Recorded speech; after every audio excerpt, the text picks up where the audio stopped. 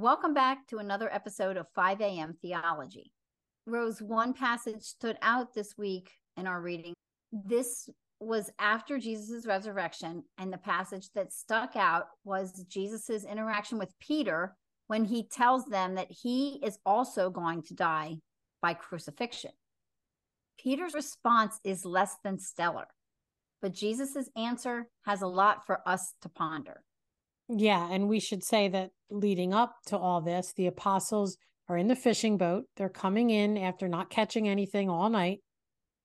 Jesus is on the shore cooking breakfast and yells out to them, although they didn't know it was him, to put their net on the right side. And they catch a net full of fish again. They realize it's Jesus. Peter shows his exuberance by jumping out of the boat to get to him faster. And when Jesus tells him to bring in some of the fish they caught, Peter single-handedly pulls in the whole net of fish that had been too heavy for the rest of them together. And that's according to verse 6 of John chapter 21. So sometime after breakfast, Jesus is walking with Peter, and that's when the conversation occurs that we're going to talk about. I'll read the passage here. It says, it's John 21, verses 18 to 23. Truly, truly, I say to you, when you were young, you used to dress yourself and walk wherever you wanted. But when you are old, you will stretch out your hands, and another will dress you and carry you where you do not want to go. This he said to show by what kind of death he was going to glorify God. And after saying this, he said to him, follow me. Peter turned and saw the disciple who Jesus loved following them, the one who had also leaned back against him during the supper and said, Lord, who is it that is going to betray you? When Peter saw him, he said to Jesus, Lord, what about this man? And Jesus said to him, if it is my will that he remain until I come, what is that to you? You follow me. And again, that's John 21, verses 18 to 22. When Peter hears about the cross he's going to have to bear, death by crucifixion, Peter takes his eyes off of Jesus and starts comparing his plight with the plight of John. We all struggle with comparison, but it's sinful. It brings nothing but bad fruit. Comparing our circumstances to others is a sin. Comparing what we accomplish to others' accomplishments is a sin. If they have better circumstances, it's going to likely produce envy in us. And of course, jealousy is a big sin. If their circumstances are worse than us, it could make us feel superior to them. And again, that's a sin. All of it is a sin because any kind of comparison shows that we're discontent with God's plan for us.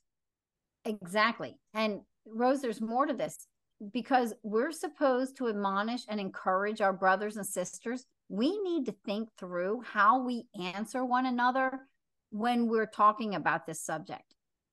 When someone is envious of another or discontent with their life, the very advice that we hear so often, and I think everybody hears this a lot, Christian and non-Christian, this is what people say all the time. Think about those who have it worse, or you could have it worse, or we'll just think about those poor people in wherever.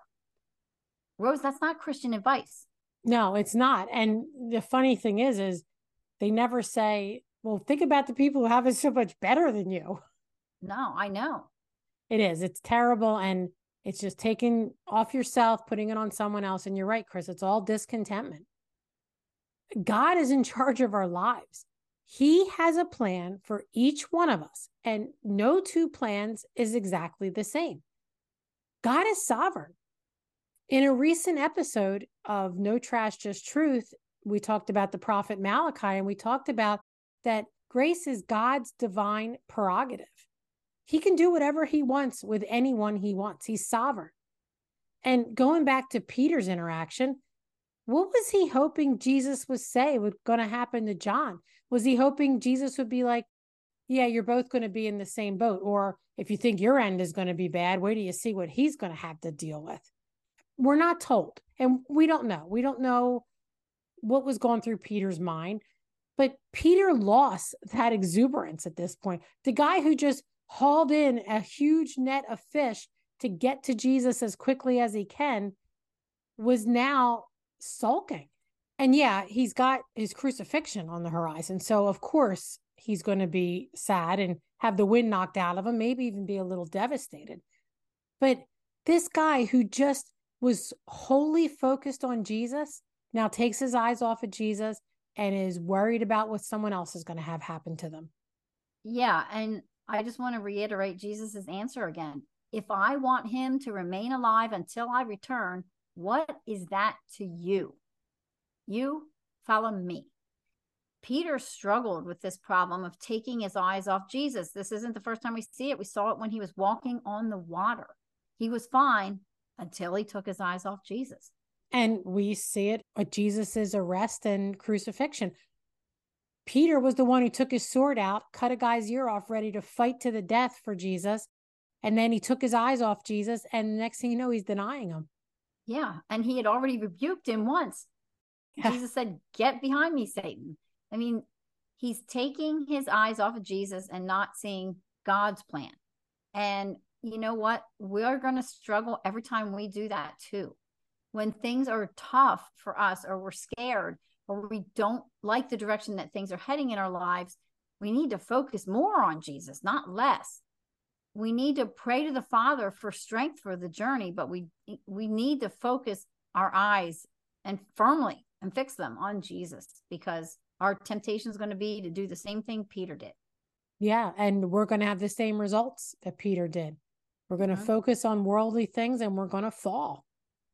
Focusing on other people and what's happening in their lives, whether it's better or worse than what's going on in ours, it's only going to lead to sin. Like I said, it's going to make us fall.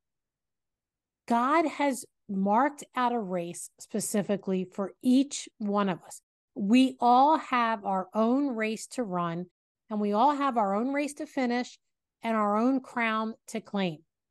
What others do has nothing to do with our race and finishing and our crown. We need to run that race. As a follower of Christ, when we're dealing with other people, when someone's in a tough position, we should be reorienting their gaze on Jesus, the author and perfecter of their faith. Everybody is in the place where they are, whether it's a horrible, devastating place or a wonderful, fully blessed place right now. God has a plan for it. We don't need to be insensitive to people telling them, well, this is where God wants you. But we do need to reorient their focus on our sovereign, holy, almighty God. God has a plan. Absolutely. And one other thing I noticed in this passage, Rose, and we mentioned this a few weeks ago in an episode, and this is just a side note for this passage. The text goes on to say in verse 23, "So the saying spread abroad among the brothers that this disciple was not to die," meaning John. "Yet Jesus did not say to him that he was not to die. But if it is my will that he remain until I come, what is that to you?" And when I read that, the people of that day focused on the wrong part of the text and missed the main point. Like I said, we talked about this a few weeks ago. They focused on the Apostle John not dying. Oh, let's focus on that part. Yeah. And it wasn't even true. And it wasn't what Jesus said. And yet they focused on it and they missed what they needed to hear the most. So typical. Yeah. I think it was you, Chris, in that episode a few weeks ago that said people love to pull out the mystical, kind of mysterious things instead of just getting the main point. Yep. It's just so typical. You got to guard against it. Unfortunately, it is typical, and we do need to guard against it. And that's a good place to end for today. Have a blessed morning, everyone.